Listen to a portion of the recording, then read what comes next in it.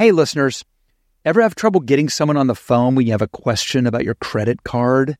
With 24/7 U.S.-based live customer service from Discover, everyone has the option to talk to a real person anytime, day or night. Yes, you heard that right. You can talk to a human on the Discover customer service team anytime. So the next time you have a question about your credit card, call 1-800-DISCOVER to get the service you deserve. Limitations apply. See terms at discover.com/credit card. The best part of spring cleaning is the post-clean clarity you get. It's kind of like when you find out that you've been paying a fortune for wireless, and then Mint Mobile has phone plans for $15 a month when you purchase a 3-month plan. It's time to switch to Mint Mobile. All plans come with high-speed data, unlimited talk and text, delivered on the nation's largest 5G network. Use your own phone and any Mint Mobile plan and bring your own phone number along with your existing contacts. Ditch overpriced wireless with Mint Mobile's limited time deal and get 3 months of premium wireless service for $15 a month. My team here, they're on Mint Mobile and they like it. For a fraction of the cost, Mint Mobile proved to have excellent coverage with no-drop calls or unsent texts. Plus, they make it super easy for me to activate my device just by following a few simple steps online. And bam, done. To get this new customer offer and the new 3-month unlimited wireless plan for just $15 a month, go to mintmobile.com/literally. That's mintmobile.com/literally. Cut your wireless bill to $15 a month at mintmobile.com/literally. $45 upfront payment required, equivalent to $15 a month. New customers on first 3-month plan only. Speeds slower above 40 gigabytes on unlimited plan. Additional taxes, fees, and restrictions apply. See Mint Mobile for details. My God, what a gift this has been to the audience. Oh, God. So funny.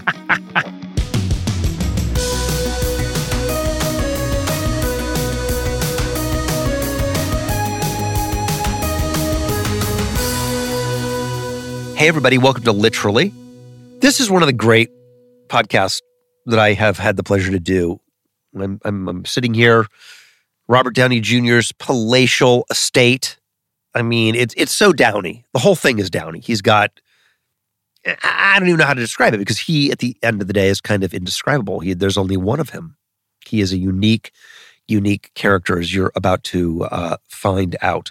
Happily, I've known him since probably I was 15, and my ongoing relationship with him is one of the great loves of my life. And it's been a while. We've been trying to get this to happen, to get him on the show, and we did it. It's happening. It's happening right now. Let's go. RDJ.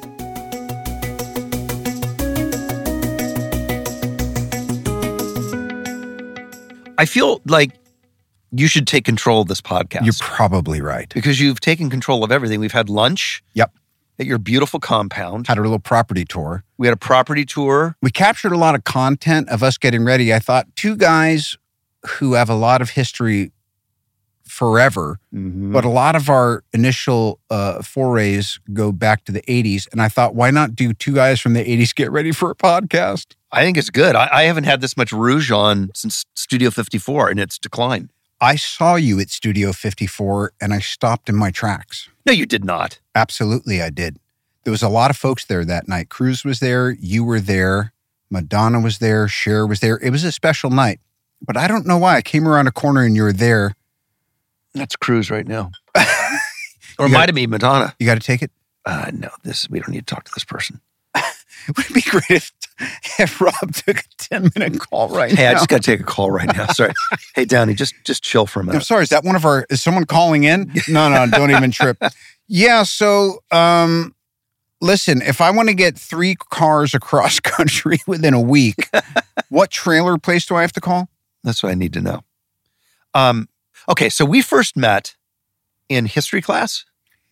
That is correct. At SAMO. Santa Monica High School, to be exact. Did you ditch a lot? Because I don't recall you being there a lot. I know. I mean, you had a surprisingly good attendance record considering you were working half the time you were in school. It's true. And I was scared to ditch. I was scared. I was such like a good boy. I made up for it later, but I was such a good boy. Good boy. I couldn't even imagine You had a champagne-colored Mazda 626 that only fresh money could grab you the lease on. That's some real ABC holding deal money. Did I just sound like I have emphysema? Brother, I remember you driving by in that car to go into the parking lot, and I was like, well, that's how the other half lives. You're like, one day. And yes, in history class, I'm surprised that we weren't drawn toward one another immediately. But to answer your initial question, I was in school as infrequently as possible, and I actually managed to figure out how to climb the only super tall fence. Yes. Which led out onto Lincoln because that was the only place that hall monitors weren't looking for people trying to ditch school. It had to have been a 28, 30-foot tall fence. I remember it. Yep. So you were happy to ditch.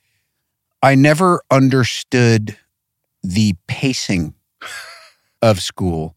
And I missed a few algebra classes. And when I came back in, I realized I was never going to catch up. Plus, Janae Gravino had a typing class, and she was a smoke show. And so I used to drop by there after I was teacher's assistant to Mr. Jellison. Mr. Jellison, oh yeah. Yeah. Theater, right? Correcto. Theater 101. See, I was being such a little snob bitch then. Well, you were actually working. That's right. So I couldn't possibly be bothered with high school theater. I want to say I was jealous, but that's not deep enough. I want to say that I didn't understand how anyone could get where you were, let alone still have attendance in school. It just seemed like there was something so high functioning going on that there was no point for me to even attempt to understand it. Well, listen, we're wired similarly and also super differently. Like you would be impossible to pin down, I would think, for that kind of structure at that point in your life. Yeah, I was a hot mess. I mean, I was, God, I remember those days. You'd walk by the bulletin board and it'd be like, I'd call your agent, and I'd go to the phone booth and call these. Can you imagine what it was like for the rest of us at Samuel High to see that notification for you? Take that. I was like, Robert, no note necessarily on the board for you. You're fucking suspended. Did you go to the prom or anything?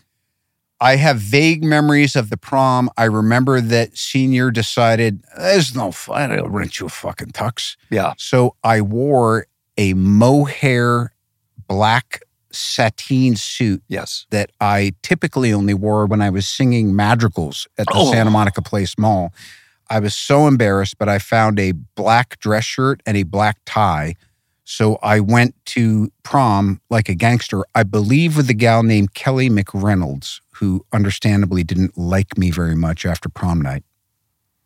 Madrigal? I remember you in madrigals. You used to throw down in madrigals. Thanks, baby. For those of you who don't know, madrigals is Latin Latin music, basically. Yeah, it can mean anything a cappella. Oh, really? Okay. Yeah. So it's like the Whiff and Puffs. Harvard. Whiff and Poofs. Those guys too.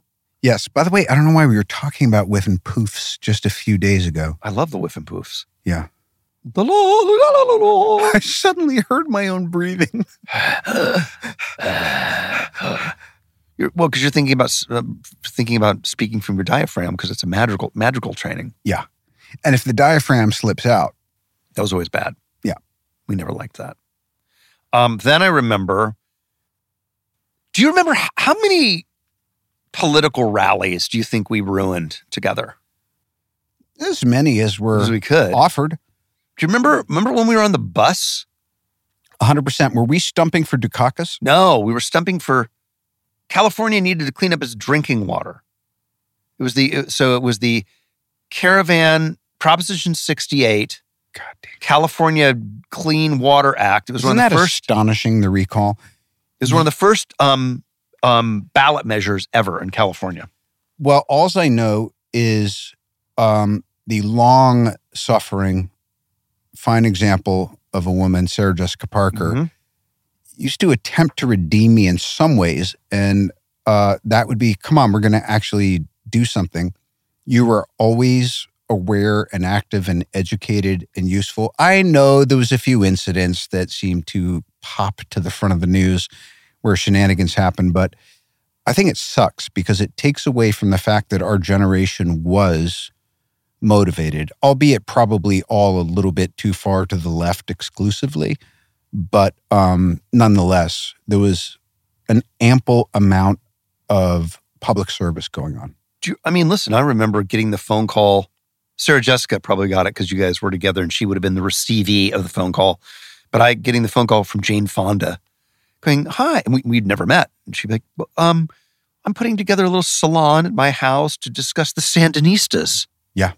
And you'd end up over there with 2 Nobel laureates and Daryl Hannah. Tom Hayden. It was it was nuts. It was by the nuts. way, what a winning combo. Anything plus Daryl Hannah. Oh, come on. I'm in. Daryl Hannah, 1983? Yeah. Let's go. I wound up doing arguably Bob Altman's worst film called The Gingerbread Man in Savannah, Georgia, and really got to know Daryl a little bit. And she is just a delight. Delight. I met her when I was doing the movie Class. Oh, yeah. She was living in Chicago with her family still. Wanted to be an actor. Maybe had done Summer Lovers or something, but was completely unknown. I didn't know who she was. It was Thanksgiving. The Wexlers were nice enough to invite me, and I'll never forget. Daryl was wearing a fairy princess outfit, complete with wings. Tell me about this psychological space you go to that reminds you of my Benny shell. If there's a natural place to start the podcast, it's going to be there. We can always jump back to this other garbage. Oh yeah. Ask me that again? I was walking you through this rather odd and fabulous structure we have, Benny shell, and you said you were having a kind of lucid dreaming moment. Yes. So the Benny shell. Well, first of all, you should describe your house, the Benny shell that you have here. The Benny family, and Nick Benny most recently does this sort of architecture called pneumoform, where you inflate these construction bladders, you put shot with hair. Yeah. No, with gelatin. You never know. You're right. You know what? I think for the audience, we need to clarify what the bladders are being injected with. You inflate your bladder. And then you put a stint in it, and bang, you have a house. If anybody just Googles Benny shells, BINI shells, you'll see what we're talking about. But you came in, was giving you a quick tour, and you kind of bugged out. I did bug out because I've been having a reoccurring dream that I'm in a hallway that looks like what I now know to be a Benny shell house. And here you are in one of them. It looks exactly like my reoccurring dream, complete with the hallways are not level. Like they're sloped. That's right. Inside the house. You can certainly do that if you plan for it. Which is, you clearly did. But that's one of the things that's weird about my dream is the doors are misshapen doors and the hallways are curved. Yes. And the floors of the hallways are sloped. And so I don't know what that means. I don't know what the significance is. Maybe somebody listening who understands dreams can call the low line and tell me what I've been dreaming about. Dude, there's the high line in Manhattan and there's the low line out west. That's right. Mine's more fun. Now, best delivery so far. All right, we have one in competition. I want to say this too for the audience at home. We are wearing our headphones upside down because we got a bit of a blowout from Rachel. Yeah, Downey was insistent that we have full glam makeup and hair. I said, Downey, it's a podcast. He doesn't care. No, so content is content. We will give the people what they want. Well, like R.J. Wagner used to say, you got to wear street makeup, kid. He is so the old Hollywood wore street makeup. Fred Astaire doesn't go out without it. And I was like, oh, thank God, all my peers. I should really pay attention. Ruffalo. He's always a full face of makeup. Ruffalo, surprisingly, is only ever done up when he doesn't have a choice. And au natural. Of course. He looks fantastic. But we have a full face of makeup and hair, and we're wearing our earphones, our headphones with the thing below our chins. It's like chins. a chin strap. My throat is a tiny bit sweaty right now. I hope that's not translating to the listener. I call this Kim Carnes style from We Are the World. I think, if I'm not mistaken, that's how she wore her headphone. But by the way, it's to preserve the hair. That's right. Yes. Once you got the hair right, you don't want to. I'm sorry, I should take this. Oh, you got somebody? No. You got somebody going on? Oh, it's actually for you. Is it some Marvel shit? You gonna break some stories here? Not just yet. You know what I say. Huh. That phone's gonna ring, baby, and I want to be on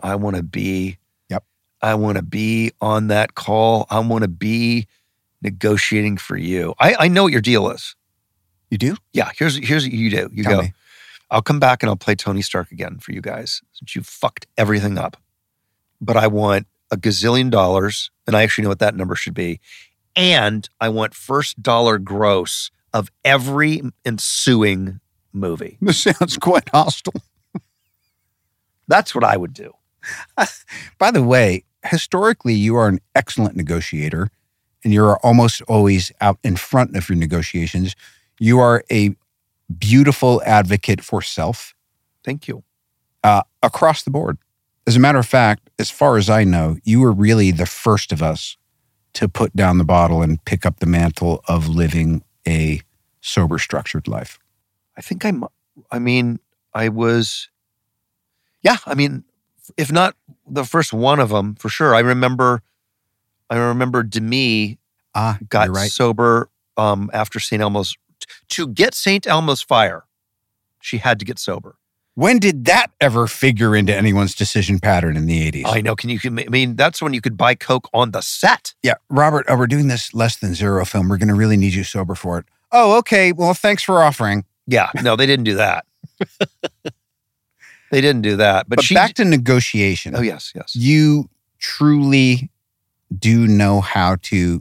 Maybe it's just because you know the business so well. That was the other thing, too. I was like, I figured, and it's crazy, man. You went to junior high across the street from where we're sitting doing this. This is unbelievable. And lo, these many years later, yeah, we are here with a few fabulous furry friends. Yeah. And I just want to acknowledge the closing of this circle and the fact that we've kind of reconnected really over like the last 5-10 years. Yep. Not that we weren't always happy to see each other and running into each other, or I'd come up to Santa Barbara, I'd see you, but there's been something about this post-50 gig that I feel it's almost like we're veterans. Mm-hmm. And it's just been really valuable. Well, and same. I've watched you from... the first time I remember watching your work was it Weird Science? Probably. Yeah. Because we were shooting St. Elmo's on the lot next to you. Dude. And I'm going to give you your prop. Your props are coming. Don't worry. I'm getting your props. But when that theme song came out, I was like, this motherfucker's got a theme song. Dude, how sick was that? It's a good theme song. Da, da, da, da, da, da. I feel St. Elmo fire burning in me. Burning. I can feel it. But then that little squirt Michael J. Fox beat me out with Power of Love. Oh, God, that was a good one. We had, of course, Oingo Boingo. With science, yay. It's alive. And weird. Right? That's what they said. This might just be a soundbite a cornucopia. Weird.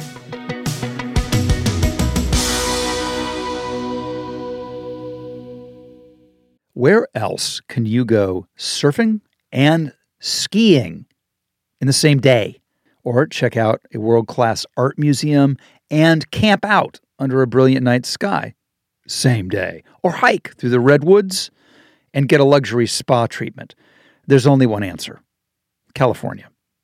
No matter where you go across this state, you will find a way to play. I love California. And I have not yet surfed and skied in the same day, although I do both. So that is on my bucket list. It's the most beautiful place in the world. Discover why California is the ultimate playground. Head to visitcalifornia.com to start planning your trip today. You know the only thing I ever let interrupt my podcast? My dog. Take a minute now, please. Pet your dog while you learn about Bark, the company dedicated to making dogs happy. Every month, BarkBox designs and delivers a whole new collection of toys and treats just for your best bud. Every toy is tailored to your pup's size and play style. From squeaky plush toys from BarkBox to ultra tough durable ones from Super Chewer. Every treat is made with yummy, healthy, all-natural ingredients like pumpkin and sweet potato. Each box is inspired by a new theme and comes with fun surprises for you and your dog. For a limited time, they'll double your first box of goodies for free. I love making my dogs happy. Love it. It's my favorite thing in the world. And my dogs are obsessed with their chewable toys. BarkBox offers treats that keep my dogs healthy and amazing new toys that keep my dogs entertained. To get your free upgrade, go to barkbox.com/Rob. So I came home to a little gift in my bathroom the other day from our friends at Harry's. To get what you want, you have to challenge the status quo and blaze your own trail. You know who challenged the status quo? Harry's. They saw customers getting ripped off by questionable products in the shaving industry and decided they had something better to offer.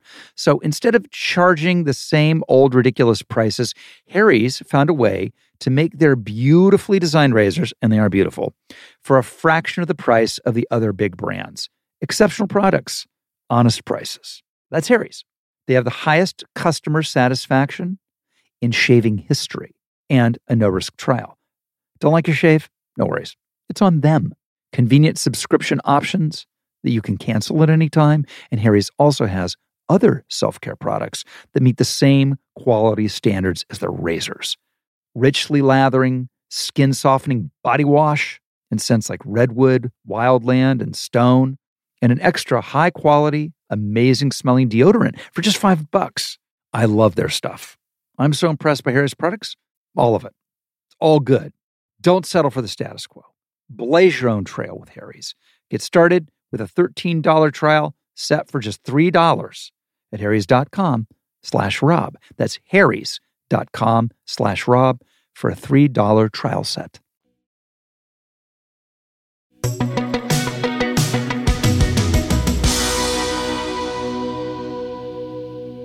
All I remember is you guys shot some party scene for like 10 weeks. That is correct. That's all I remember. And every beautiful actor was in it. Yeah, including the guy from The Hills Have Eyes. I mean, that was a film that was already meta, and that it had someone from The Road Warrior coming through the party scene. It was very wild. I remember that. And then, of course, then you work with my guy, Andrew McCarthy. Yes, who we were speaking about glowingly earlier. He's such a sweetheart. And I just watched that the other day. That was a studio big summer or spring release. It's so depressing. It's so good. It's unflinching. It was not well received. It didn't make any money. Bret Easton Ellis's book was phenomenal. It was the catcher. Less than zero. Yeah. Yeah, Less Than Zero was the catcher in the rye of my generation. Yes. And McInerney's Bright Lights, Big City, that our boy Michael J. also did, it might have actually been a better film, but people were just not really into youngsters doing films about books that people already had a vision in their mind for. Yeah. But I do remember that was the first film I ever did where the director took me seriously and required others to. What was yours?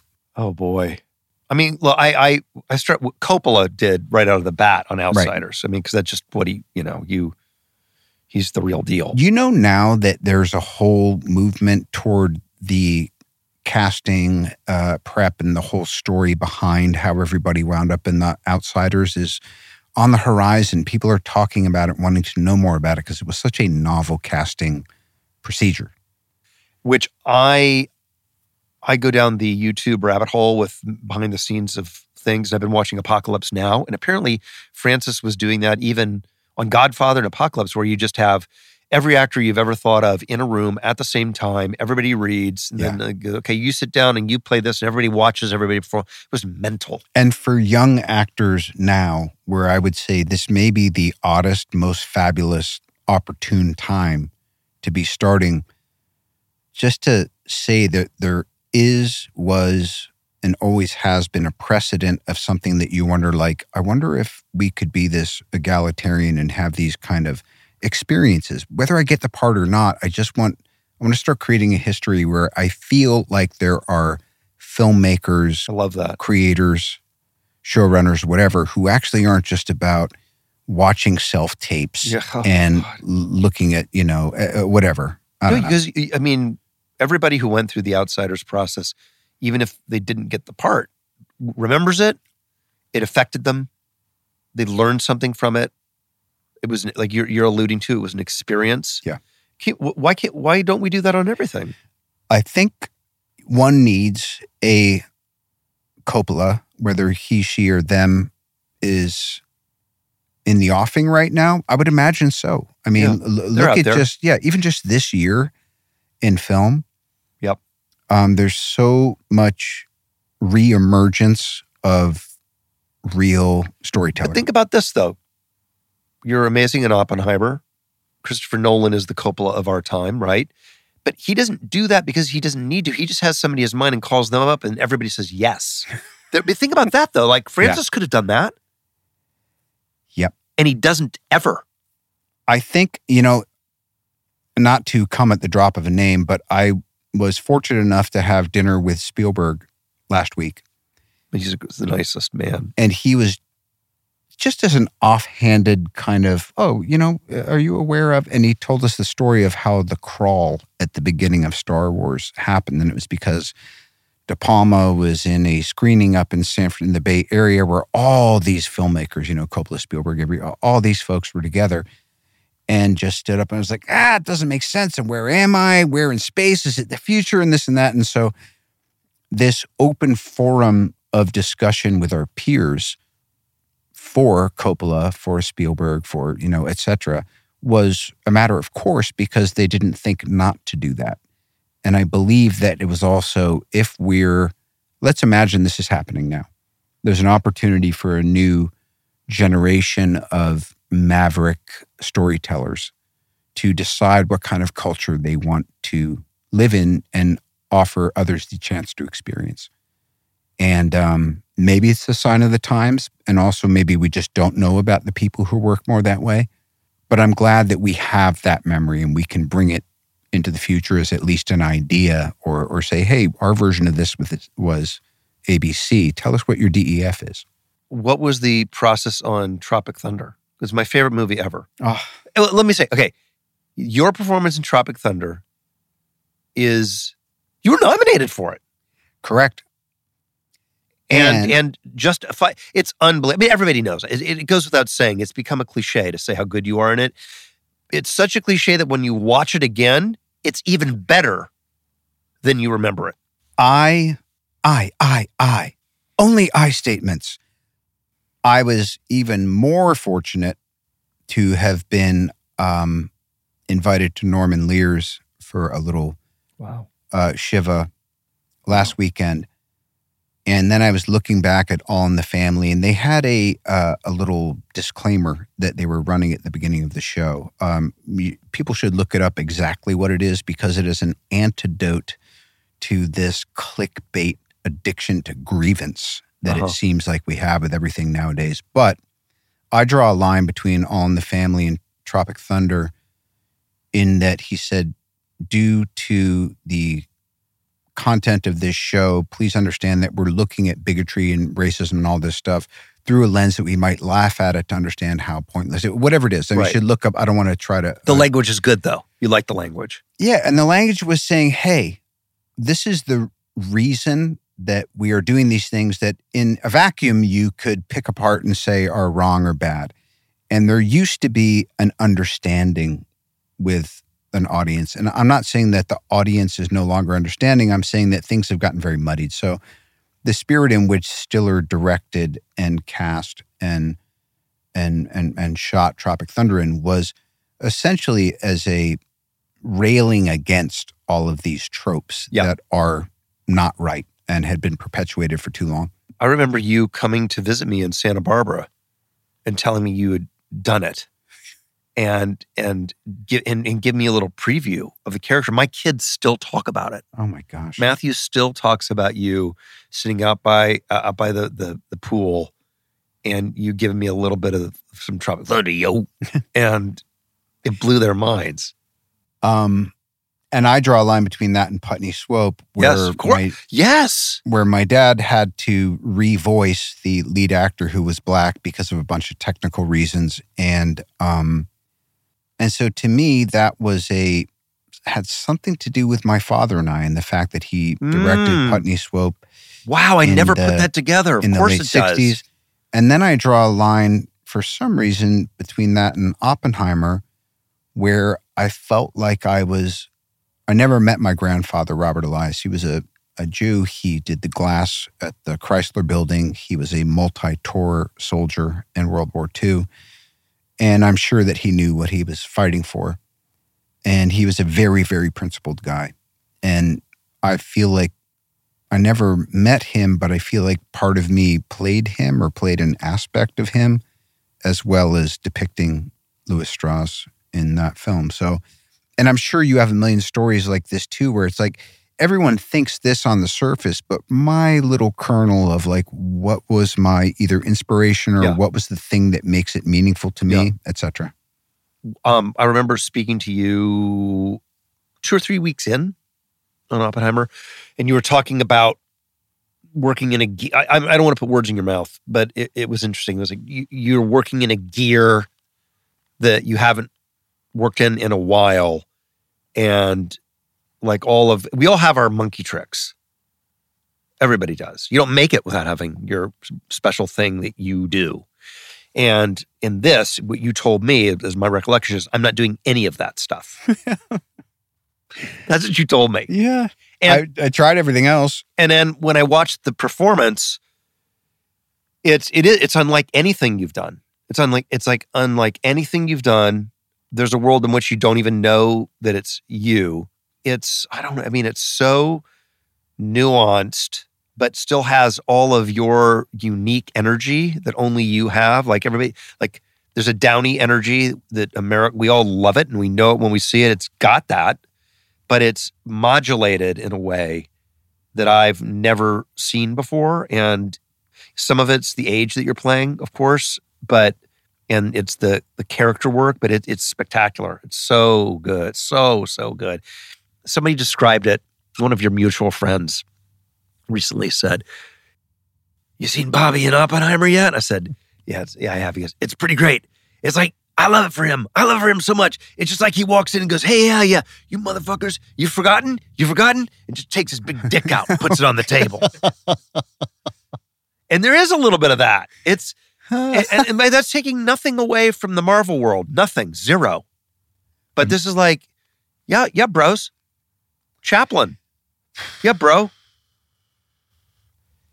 It's funny that there's part of all of us that is driven by this need to be demonstrative of what we're capable of. Yes. But I think maybe that's a human condition. I'll say this, part of what informs whatever we do, and in this case, Oppenheimer, was I've never been in a movie ever where the stakes of what were going on in the film were so real before. And there was something about that where there was, forget gravitas, there was an onus on it to go like, remember what this scene is about?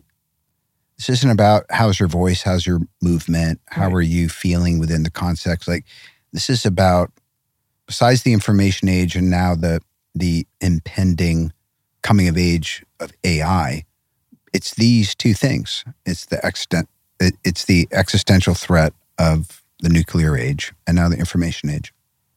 What was Nolan like as a director? Like a good dad. However, I know my dad, and he was good for me because I'm here with you and everything's okay. Right. So, an after the fact, good dad. Yeah. Yep. By the way, if you haven't seen Senior? Downey's documentary, Senior. It's spectacular. Oh, thank you. I love that documentary. Your documentary on your father, it just blew my mind. It's so good. It's on Netflix now. If you really want to understand Downey.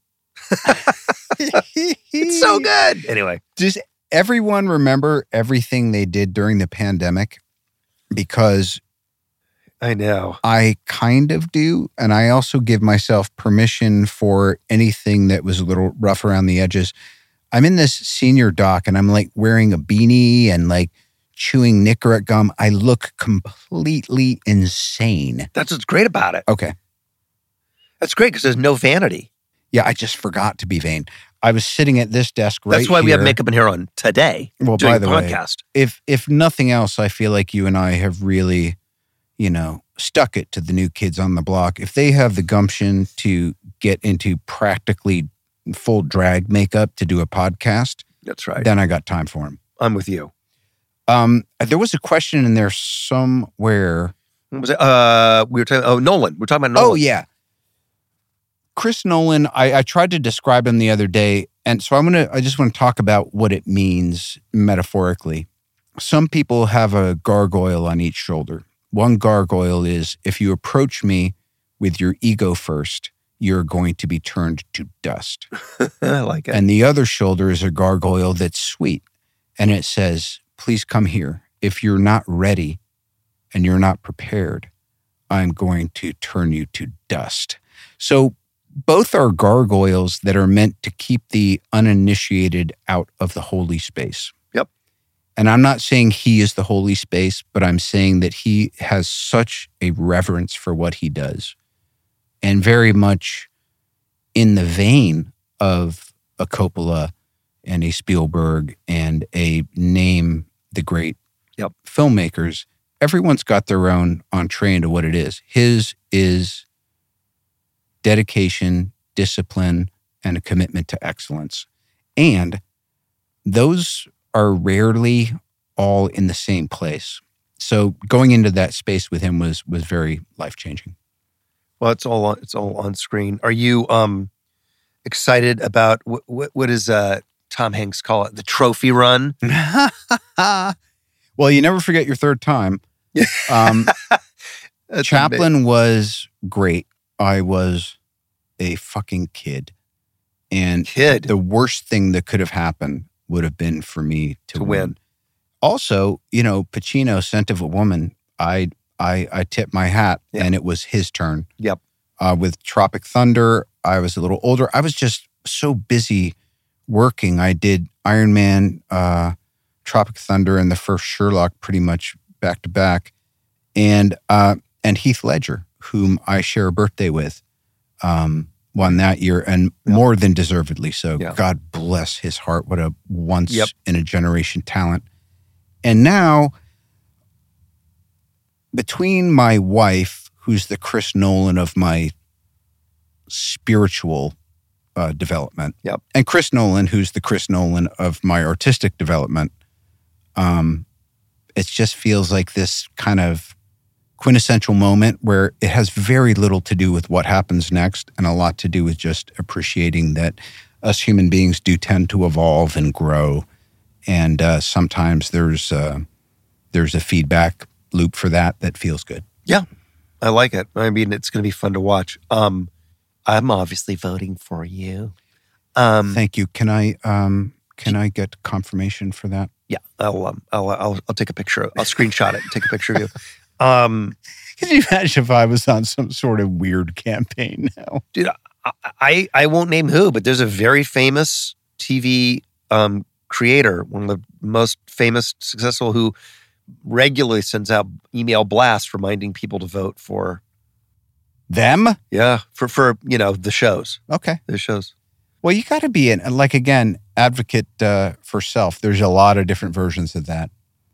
I think yours and mine is more about ultimately it's any instinct that insinuates survival and continuance. Yes, is worth pursuing.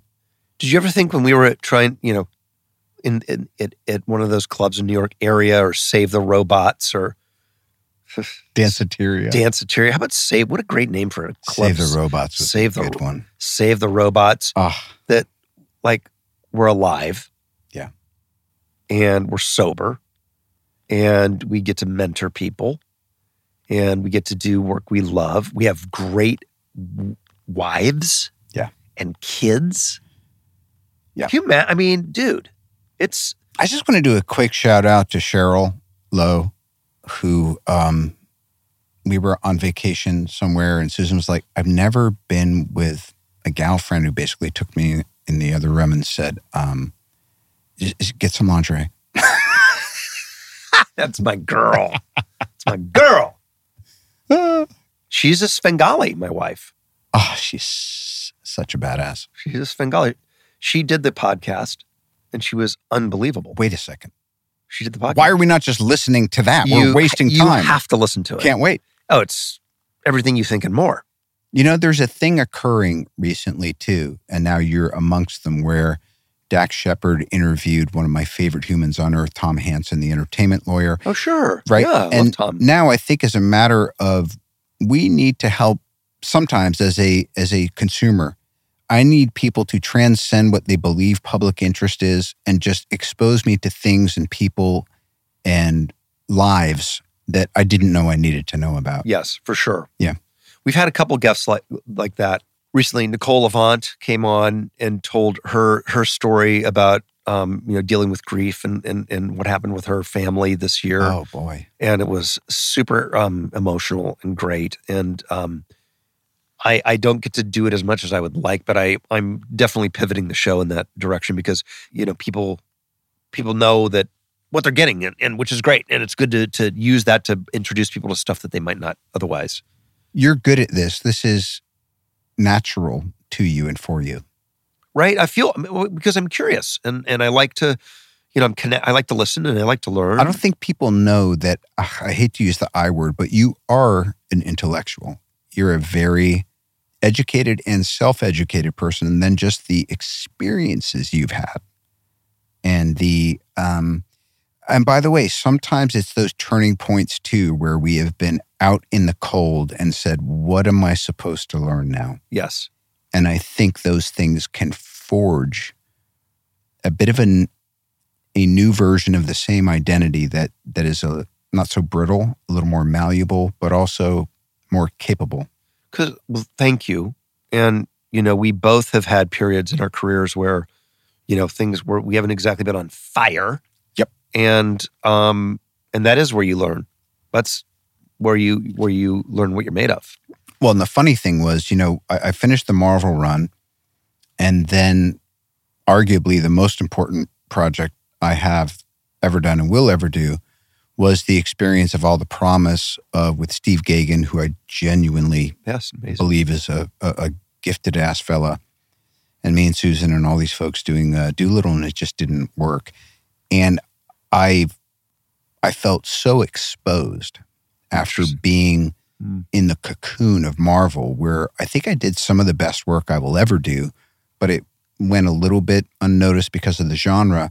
And I felt myself like, in a way, I did myself a favor because the rug was pulled so definitively out from underneath me, and all the things that I was leaning on as opposed to what my understanding of confidence and security was, boy, did they evaporate. And it rendered me teachable. And the crazy thing is, they say when the student is ready, the Nolan will come. I mean, the teacher will come. And that's what happened.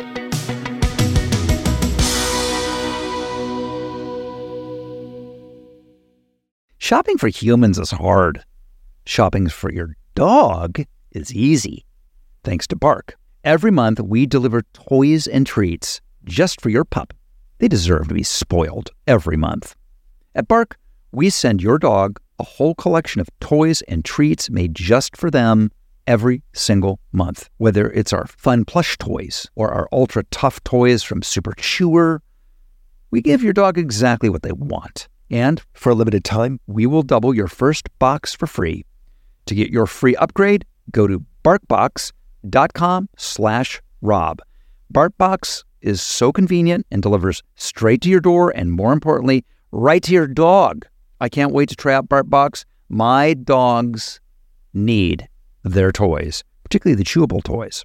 Sign up now at barkbox.com/Rob for an exclusive offer. This ad is now over. Let's get back to petting our dogs. This show is sponsored by BetterHelp.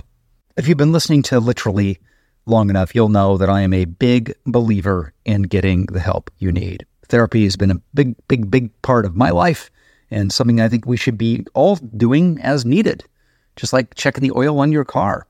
I've spoken about this, and we all carry around different stressors, big and small. We keep them bottled in, and it can start to affect us negatively. Therapy is a safe place to get the things off your chest and to figure out how to work through whatever is weighing you down. If you're thinking about starting therapy, give BetterHelp a try. It's entirely online, designed to be convenient, flexible, and suited to your schedule. Just fill out a brief questionnaire and get matched with a licensed therapist. And switch therapists at any time for no additional charge. Get it off your chest with BetterHelp. Visit betterhelp.com/RobLowe today to get 10% off your first month. That's BetterHelp, HELP.com/RobLowe.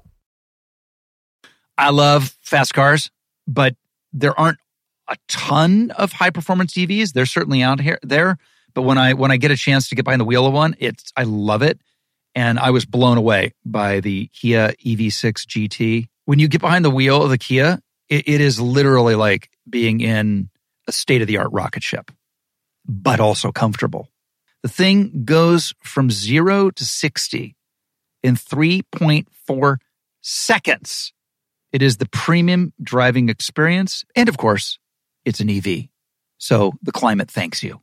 SiriusXM provides access to over 165 channels in the vehicle: music, sports, news, comedy, yacht rock. Let's go. Little Steely Dan going in your Kia. Come on now. So check it out today. It is the all-electric Kia EV6 GT. I had a blast checking it out.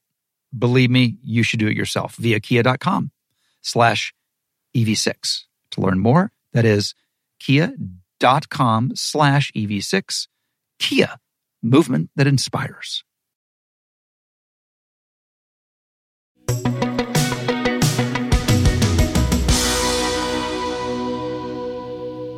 When people ask me about longevity and doing in this business, it's that kind of story that you just heard is the crux of the whole thing. And that everybody goes through their time in the wilderness, hopefully multiple times, because that means you've had a long career. Yeah. I mean, that's what you want. That's where you grow. It's hard to learn anything when everything is falling into place and you're on top of the world. Very, very, very tough, professionally or personally. I was thinking about this morning too, because, sometimes folks like to talk about their down and out moments as being that they're definitive. I think it's equal parts. We need the wins, bro. We need those moments that give us hope and confirmation that we're heading in a direction that is viable. And then the ultimate course corrector is a swift kick in the crotch. Yeah, it's the double whammy, the good double whammy. Yeah. Okay. We got to do 80s greatest hits. We got to Love it. We got to give the people. Yeah. What's a good format for this? I mean, I'll just start with one of the most important people in my life as far as just a first friend and someone who vouched for me and went out of their way to help me feel. He taught me more about how one should comport themselves than anybody, Anthony Michael Hall. Oh. So he's the lead of Weird Science. He's one of the biggest stars in the world. He is a genius level talent. And everyone is telling him that, and he's trying not to listen to it too much, and he's still very work focused. And he sees me audition for Weird Science. He never takes his eye off me. He practically demands that I get to audition for Saturday Night Live. I get that job. We do a season together. And then shortly after that, I had run out of dough again, as one tends to when you're hand to mouth. And he cast me in Johnny Be Good with him, and it was Uma Thurman's first film. My dad is in that film. Paul Gleason is in that film. Wow. Seymour Cassell is in that film. Marshall Bell is in that film. A lot of old school, new school folks. Yep. And to this day, I'm actually developing something for him right now that I would probably direct a little bit and show up for in him. And he just had a kid and got married. Oh, he's just... That's great. So, the point of departure is Anthony Michael Hall, full stop. I remember meeting him on the set of 16 Candles when he had braces. I think I was scouting for class or something, and that was a wonderful time. All that Chicago stuff. You didn't do any of the Chicago movies though, right? No, except Weird Science. I think we shot at the Skokie Mall. We did do a little mall work, and the rest was all on some mall stages. work, and it was great. We did a little mall work. Now, how close were you with Beatty during the James Toback movie? Pickup Artist was... And Molly, yeah, obviously. Of course. Well, that's kind of a really odd story because you won't find Warren Beatty's name anywhere associated with the movie The Pickup Artist. That's so insane because I remember as it was all being put together, Warren was my guy. Like I wanted to be Warren. He was my whatever. Who he was didn't? Making this movie, and there's a part that I would be perfect for. In theory, my phone never rang, but it was a Warren. You would have thought it was a Warren movie, Sure. and yet his name is nowhere around. Well, it now. the long and short of that is in typical super genius fashion. He was trying to get James Toback to finish the fucking script for Bugsy. And part of the way he was cajoling him along was, I believe, getting the Pickup Artist set up for Toback to direct. Interesting. At the same token, though, here's some memories. I just remember shooting on the streets of New York, Upper West Side. Beatty, just his pants, the New Balance low-top sneakers, the Sherry Netherlands hotel room with a perfect little weight set. And the fact that we were on set, he's the first person I ever saw that had micro sides where they'd been shrunk down to something you could fit into a paperback book. And I was like, oh my God, look what they've done to his sides. And then he got a little Zabar's delivery and he was having like couscous and just the right amount of stuff. And at lunch one day, pick a topic, as you know, he knows everything about everything, yes, and he'll tell you. So I was having a piece of fish and I think there was some chopped tomatoes on it. I went to take a bite. He goes, never eat fish with tomatoes on top of it. They digest it to completely different rhythms. And I was like, note to self, never eat fish with tomatoes on it. Don't you love people like that? Of course. You know who's like this? Travolta. Travolta has great knowledge of life. How could he not? Great knowledge. And like I just want to sit on his shoulder and learn from people like that. Yeah, and everyone I know that's worked with Travolta is like they have come away from it incorporating things that he brought to the process with them. And that's ultimately what we want to do. Right? We want to be additive to our fellows. Duvall. Give me some Duvall, baby. I mean... Maybe one of the greatest actors who's ever lived. That goes without saying. Yeah. It's impossible to describe how not daunting it was.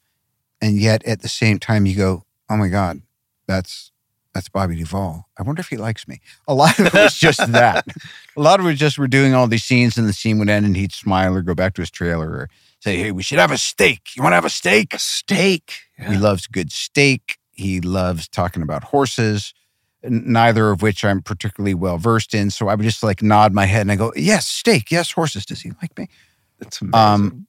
And then the biggest thing with Duvall is you work with him, but then you see what he did in plain sight that you weren't aware of when you see the finished product. And you go, wow, dude, this is a absolute master of this craft of screen acting. Because he makes it look easy? Because all the work he does goes into these subtleties where he communicates something that is so beyond the text that you feel it in a way that is, he's talking directly to the viewer. And it's really hard to keep that plate spinning. I also think he doesn't take himself too seriously. He takes his work very seriously. And also we created a little family that was Jeremy Strong in one of his first times on film. I forgot Jeremy was in that. And Vince D'Onofrio, what great who is a legendary guy. Vera Farmiga, who is, I don't even know who you can compare her to. She's such a singular actor.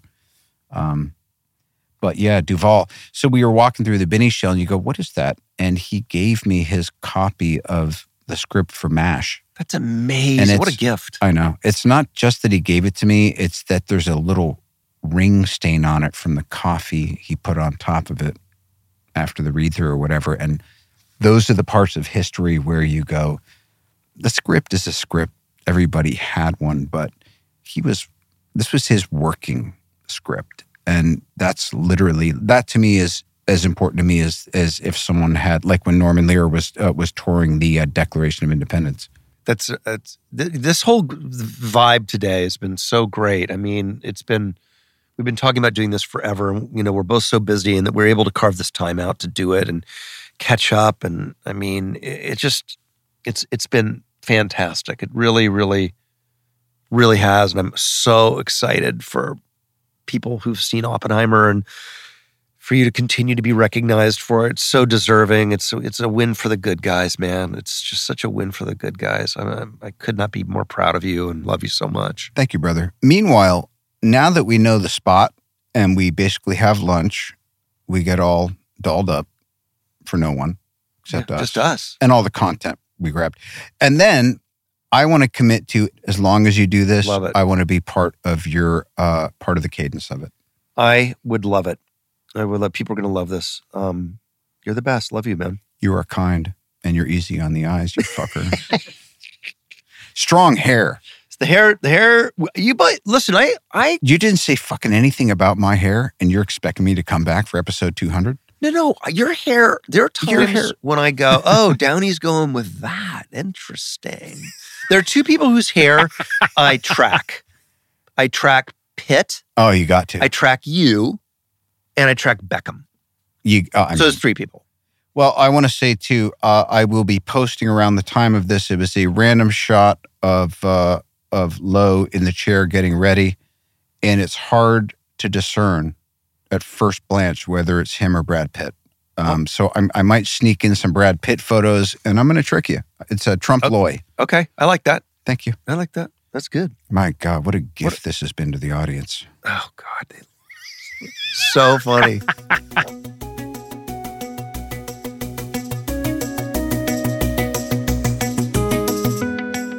Oh, so much fun. I hope you guys liked that as much as I did. God, that was great.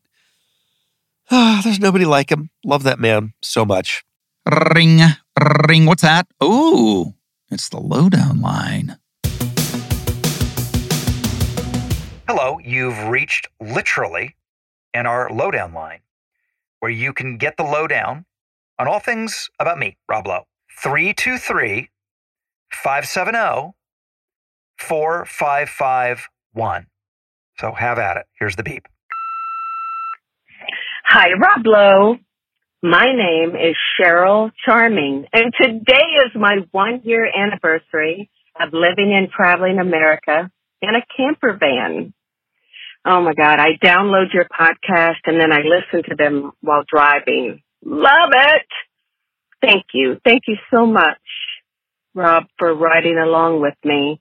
And thank you for your entertaining podcast. I really, really enjoy it.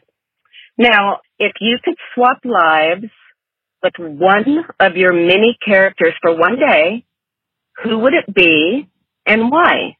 And how do you think they'd handle being Rob Lowe for one day? Thank you again, Rob. Bye. Oh, wow. What a great question. And what a great life you're leading. I thought you were going to say, if you could swap places with me, where would you want to go in the camper? Because that sounds like you are living your best life. So congratulations. And I'm super glad to be a part of it. All right. So it might be fun to be JFK for a day. I played, JFK in Killing Kennedy. That would be fun. And I feel like he would fit in very well with my life. I think that would be a good one. I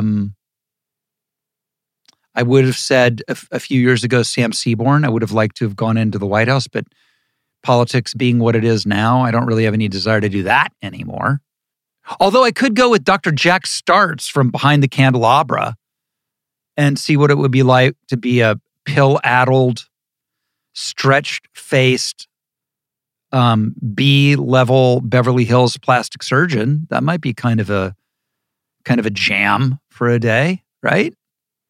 But he would definitely not do well with the stuff that I have to do on a daily basis. Anyway, thank you for listening, and enjoy the open road. Thank you guys for listening. There is more to come here on Literally. I will see you next time.